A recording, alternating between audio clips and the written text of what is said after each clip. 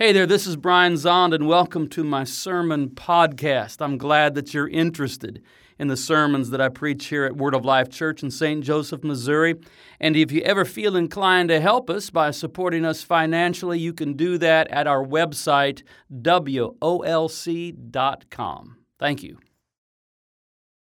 During the season of Epiphany, we're pretty much following the lectionary, which is taking us through the early portion of the ministry of Jesus. And when Jesus began his public ministry in Galilee around the age of 30, the thing that drew the crowds and spread his fame was that he was a healer. John the Baptist was famous as a preacher and baptizer.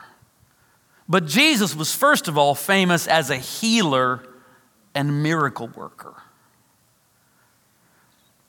From the curing of Peter's mother-in-law of her high fever in Capernaum at the beginning of his ministry, all the way to the restoring of the severed ear of Malchus in the Garden of Gethsemane at the end of his ministry, Jesus was a healer. When we look at the ministry of Jesus, we can truly say, hence comes the healer. The third gospel is given to us by Luke, the physician. Dr. Luke gives us the third gospel.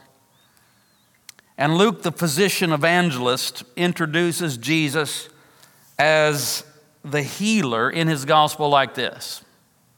The first time we see Jesus curing someone, he's in the synagogue in Capernaum, and there's a man that's afflicted with an unclean spirit, and Jesus casts it out. Then they go from the synagogue to Peter's house, which is just right down the way. It takes you 1 minute to walk from one to the other. And they get to Peter's house, and Peter's mother-in-law is suffering from a high fever, and Jesus touches her and heals her. And then, as soon as the sun sets on that Sabbath day, that means Sabbath is over, everybody in town that was sick or had someone that was sick or they could care, they just brought everybody that was unwell to the door of Peter's house where Jesus was, and he healed them all. See, he just healed. Then Jesus starts traveling around, and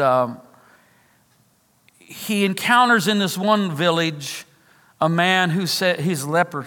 He had leprosy. He said, "If you're willing, you can make me clean." And Jesus says, "Well, hot dog, I'm willing." That's in the Greek. Hot dog, I'm willing. And he healed him. And then people started coming from every village in Galilee to be cured of it. So the word got out. And they weren't waiting for Jesus to come to them. They would find out where he was, and they would go to him to be healed. That's why they came. Then he got back to Capernaum. He'd been gone on this ministry tour, lots of healing. And he got back, and the whole town came, and they filled the house again. And people couldn't even get in. It was packed. And well, there was this one guy in town that was paralyzed, and he had 4 friends. You know, it's good to have friends. And they carried this paralyzed friend to Jesus, to the house, and they couldn't get in. And so they're not going to be deterred. They climbed up on the roof, dismantled the roof, lowered him right down. You know, they had to figure all that out. You know, it's all right. No, 3 more feet to the, okay. All right, here. And they lower him down right in front of Jesus, and Jesus heals him. Then Jesus was in another synagogue after that, and there was a man with a withered hand, and Jesus healed that man. And eventually we're told that Jesus could no longer enter a town publicly because he would be absolutely thronged. And by the time we then get to our text here in Luke 6, I mean, this is just in the first few chapters. By the time we get to Luke 6, people are coming from very far away, from Jerusalem and Judea, and then all the way up north, from Tyre and Sidon. They're coming to hear Jesus and to be healed by him. He came down with them and healed all of them. Hence comes the healer. He came down with them. Well, he came down from that. He was up on the mountain. He was up on the mountain with his disciples, and then he came down the mountain to where the people were, and he healed them. Hence comes the healer. But it's more than just he came down the mountain. He came down from heaven. See, we were sick, and he came down from heaven. Hence comes the healer. He came down to heal us. In his late night conversation with Nicodemus, remember that? Nicodemus was a famous teacher, rabbi in the Pharisee movement. And Nicodemus wasn't one of the bad Pharisees, it seems like. He was sincere, he was genuine, he was very learned in the scriptures, and he knew, even though there were people around him saying that Jesus fella, he's doing what he does by the devil, Nicodemus knew better, and it was the signs, it was the healing. The primary sign that Jesus gave was healing people. And so Nicodemus comes to see him at night, privately, clandestinely. Nicodemus comes to see Jesus. And there's that conversation going. That's the born again passage. Come on, Nicodemus, you've got to rethink everything. You've got to just take it from the top. You've got to be born again or you won't even see this kingdom. And they're having this conversation, and this is how Jesus, somewhat cryptically, describes his mission. Speaking of himself as the Son of Man in the third person, this is how Jesus explains to Nicodemus what he's doing as he's healing people and announcing the kingdom of God. Jesus says to Nicodemus, "No one has ascended into heaven except the one who has descended from heaven, the Son of Man. And as Moses lifted up the serpent in the wilderness, so must the Son of Man be lifted up, that whoever believes in him may have eternal life." All right, so Jesus is effectively saying to Nicodemus, I'm like that serpent that Moses lifted up in the wilderness. And some of you are going, refresh me on that one. Okay. So the Israelites, they're in their 40 years, their long trek through the wilderness. And they get impatient. And when they get impatient, they grumble. And they grumble about Moses and they grumble about God. Well, they were in that phase. They were grumbling about everything. And poisonous snakes, the worst, poisonous snakes come into the camp. They have an infestation of poisonous snakes. It doesn't get any worse than that, folks. And people are being bitten, and many people are dying from these venomous snake bites. And so the people said, well, we're going to quit grumbling and we're going to pray. In fact, I don't know if God's going to listen. Moses, pray to God. Pray to God for us. Moses, all right, pray to God for you. And God told Moses, okay, here's what you do, Moses. Make a bronze replica of these snakes that are coming and biting people. Make a bronze serpent, a bronze replica of one of these snakes. And then put it on a pole and lift it up. And what will happen is people who've been bit can look at the bronze serpent on the pole lifted up and they'll be healed. And you might be thinking to yourself, how does that work? I don't know. That's what God said to do. And so we read in Numbers 21, so Moses made a serpent of bronze and attached it to a pole. Then anyone who was bitten by a serpent could look at the bronze serpent and be healed. Okay, this is what Jesus is referring to when he's talking to the scripture Torah scholar Nicodemus. He is saying, I'm like that bronze serpent, lifted up. And when I'm lifted up, I'm going to heal everybody. Of course, lifted up was a euphemism for crucifixion. Crucifixion was so abhorrent that people wouldn't speak of it directly. They would use euphemisms and they would say, oh, he was lifted up. And Jesus is saying The Son of Man is going to be lifted up in crucifixion. And in being lifted up in crucifixion, he will bring healing, or I will bring healing to the world. We get obsessed with trying to figure out everything. How's that work? Just look at it and believe. I don't know how it works. I don't even know how aspirin works. Who cares? Just look and believe. There's the healer lifted up. I mean, we can unpack it a little bit. I don't really feel the need to too much, but okay, so the serpents came into the camp when they were sinning. So the serpent is connected to their sin. And then they have a replica of their sin and they look at it and so, but Jesus, when we see Jesus crucified, we see a replica of our sin. That's humanity at its worst. What's the worst sin? Murder. Well, there's different kinds of murder. What's the worst form of murder? Well, there's patricide, killing your father. That's terrible. Fratricide, killing your brother. How about deicide, killing God? Okay, that's our worst sin, but it's also the moment where Jesus absorbs all the sin and forgives it. So maybe it's something like that. But here, I'll show you a Byzantine icon. Byzantine icons always look like that. And if you'll notice, in all of these Byzantine icons, remember, these are not just artists, these are artistic theologians create this. They're not trying to do something artistic as much as they're trying to do something theological.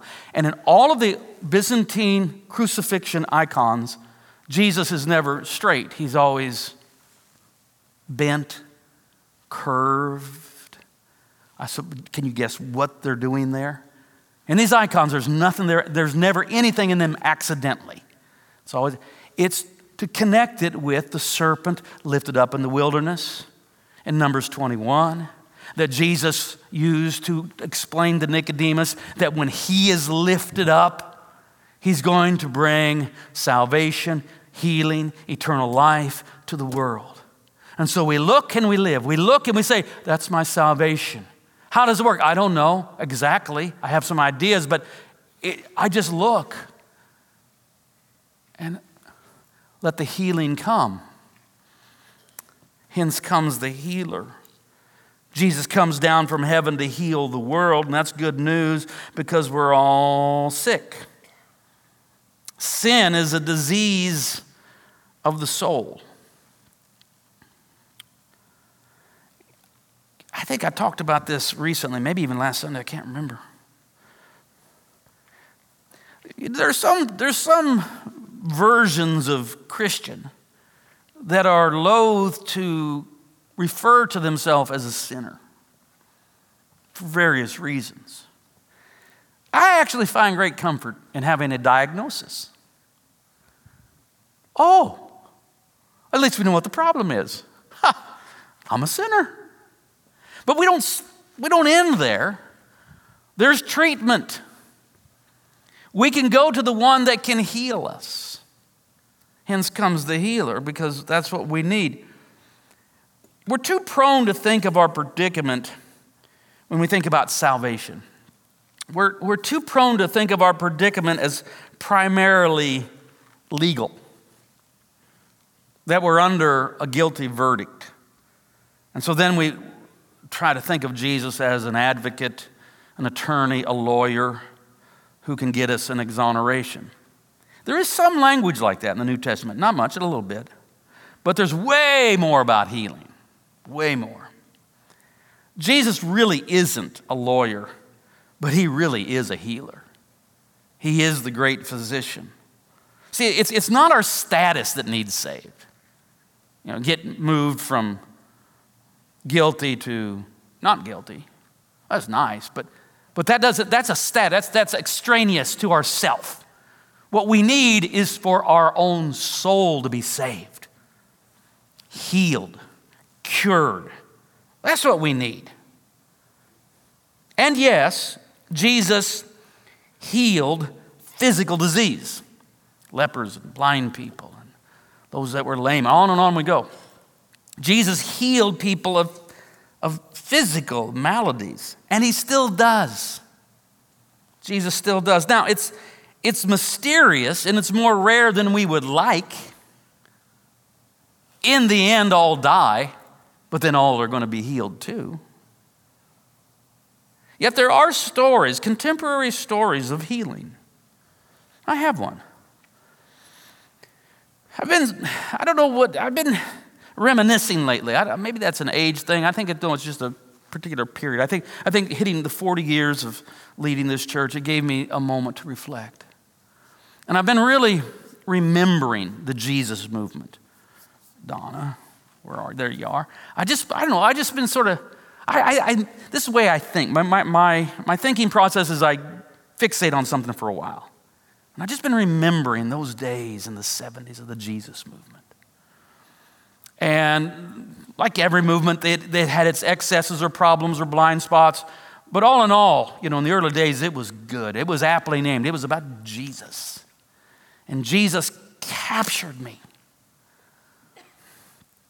And I have no testimony of being called to the ministry, as we say. It all happened in a flash the night I met Jesus, November 9th, 1974. I knew I had encountered Christ. I knew I was what we call saved or whatever that was, although I didn't use that term then because that really wasn't. I just knew that my world had changed and that this would be my life. That in whatever way, my life would be about talking about Jesus. And as I graduated from high school, then I knew that, okay, this is my life. I'm preach, have a church, do that stuff. And so I'd graduated from high school. It was 1977. I was 18 years old. And in June of 1977, I felt ill. So what? People get sick. Yeah, I was sick. For a few days, but then for a week, and then for a couple of weeks, and it wasn't going away. So I'm hauled off to the doctor a couple times. And they're doing blood tests and all that. Now remember, I'm just out of high school. I'm looking forward. What are you going to do with your life, BZ?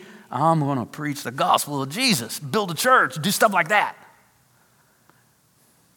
And at age 18, in June of 1977, I had the experience of my doctor, Dr. Baker, family physician, tell me that I had acute leukemia with 6 weeks to live.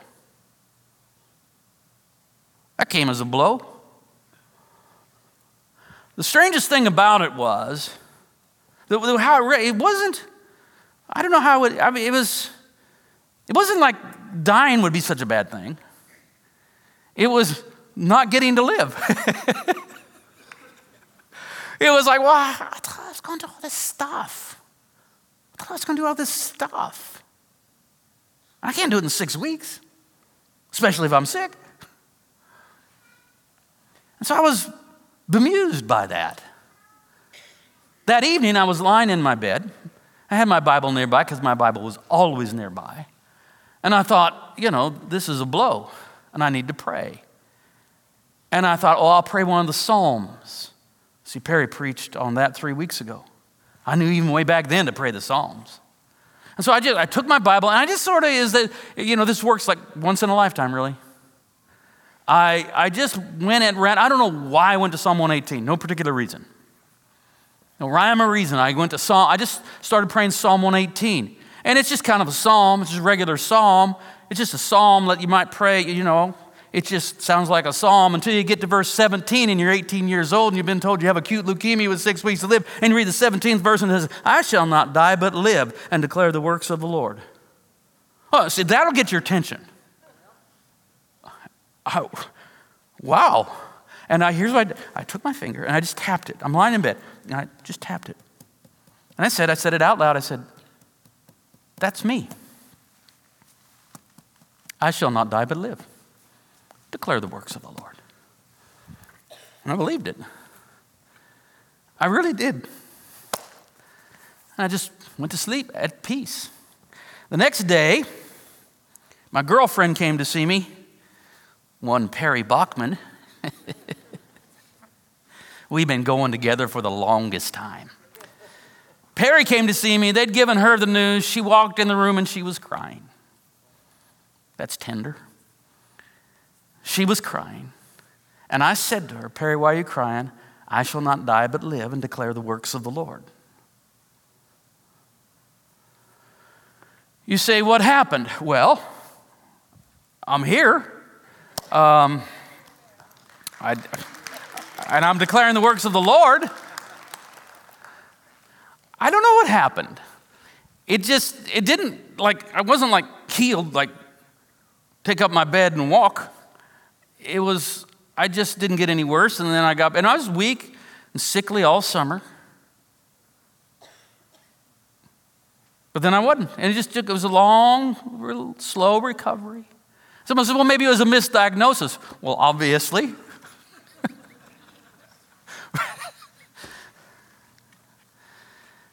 My boast is in the Lord. I tell that story I'm always a little hesitant because it's fairly sensational, and I don't want to set that forth as just completely normative in everybody's experience.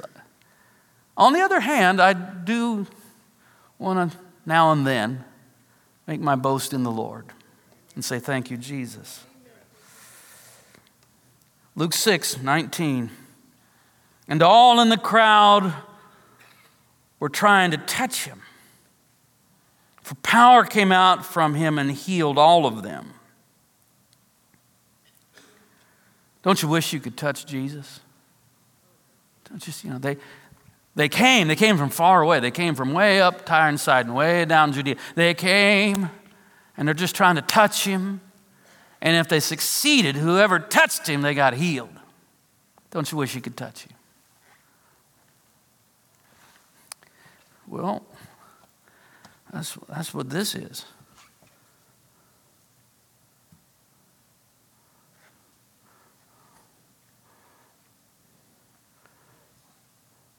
The body of Christ broken for you.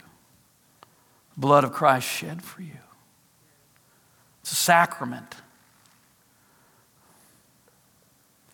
Sacraments are rites that become portals that enable us to encounter the sacred. They're sacred mysteries.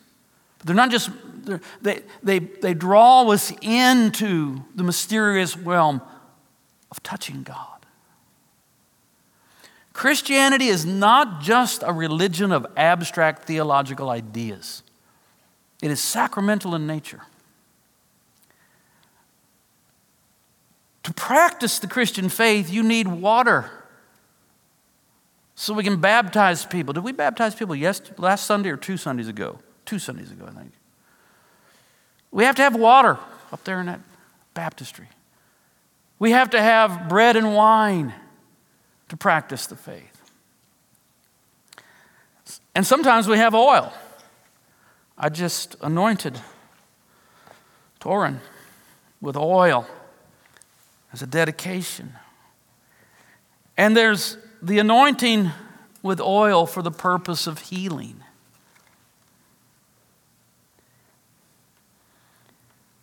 Book of James says, are any among you sick?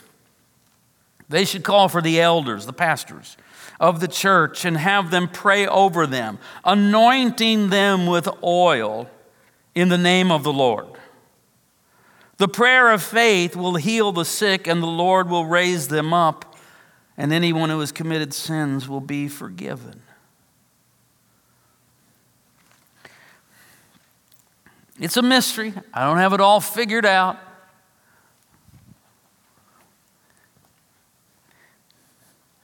People aren't always healed the way we would like to see them healed.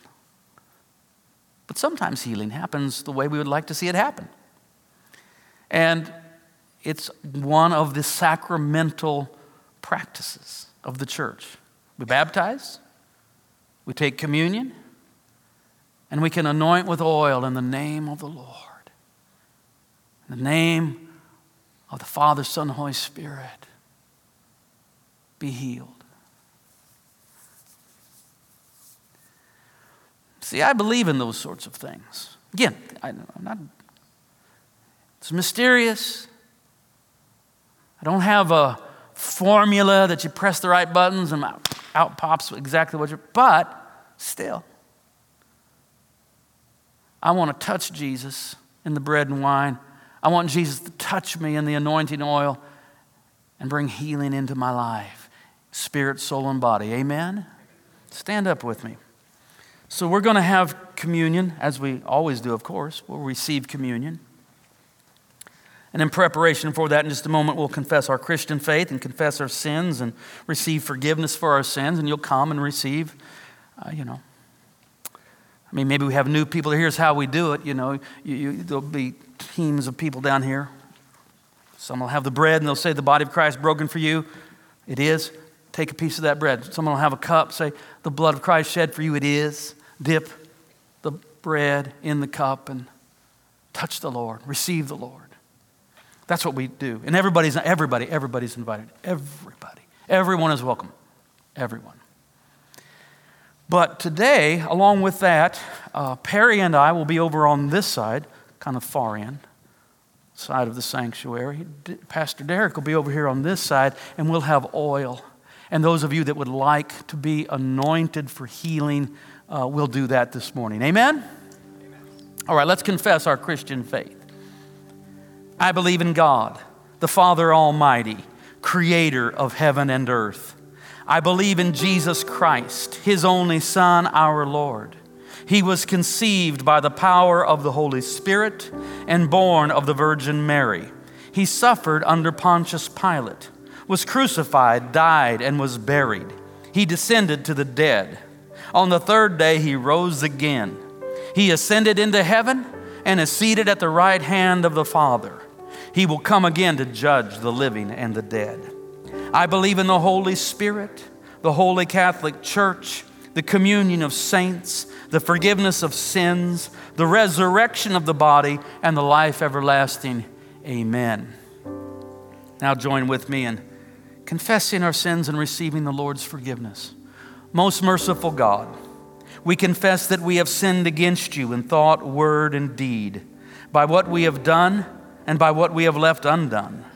We have not loved you with our whole heart. We have not loved our neighbors as ourselves. We are truly sorry and we humbly repent. For the sake of your Son, Jesus Christ, have mercy on us and forgive us, that we may delight in your will and walk in your ways to the glory of your name. Amen. And God is gracious to all who confess their sins because he's for you. God is gracious to all who in humility confess their sins because God is for you. In the name of Jesus Christ, your sins are forgiven. And this is the table, not of the church, but of the Lord. It is made ready for those who love him and for those who want to love him more. So come, you who have much faith and you who have little. You who have been here often and you who have not been here long.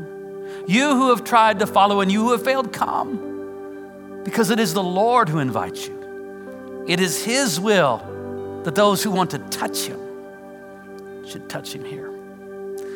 The body of Christ broken for you. The blood of Christ shed for you.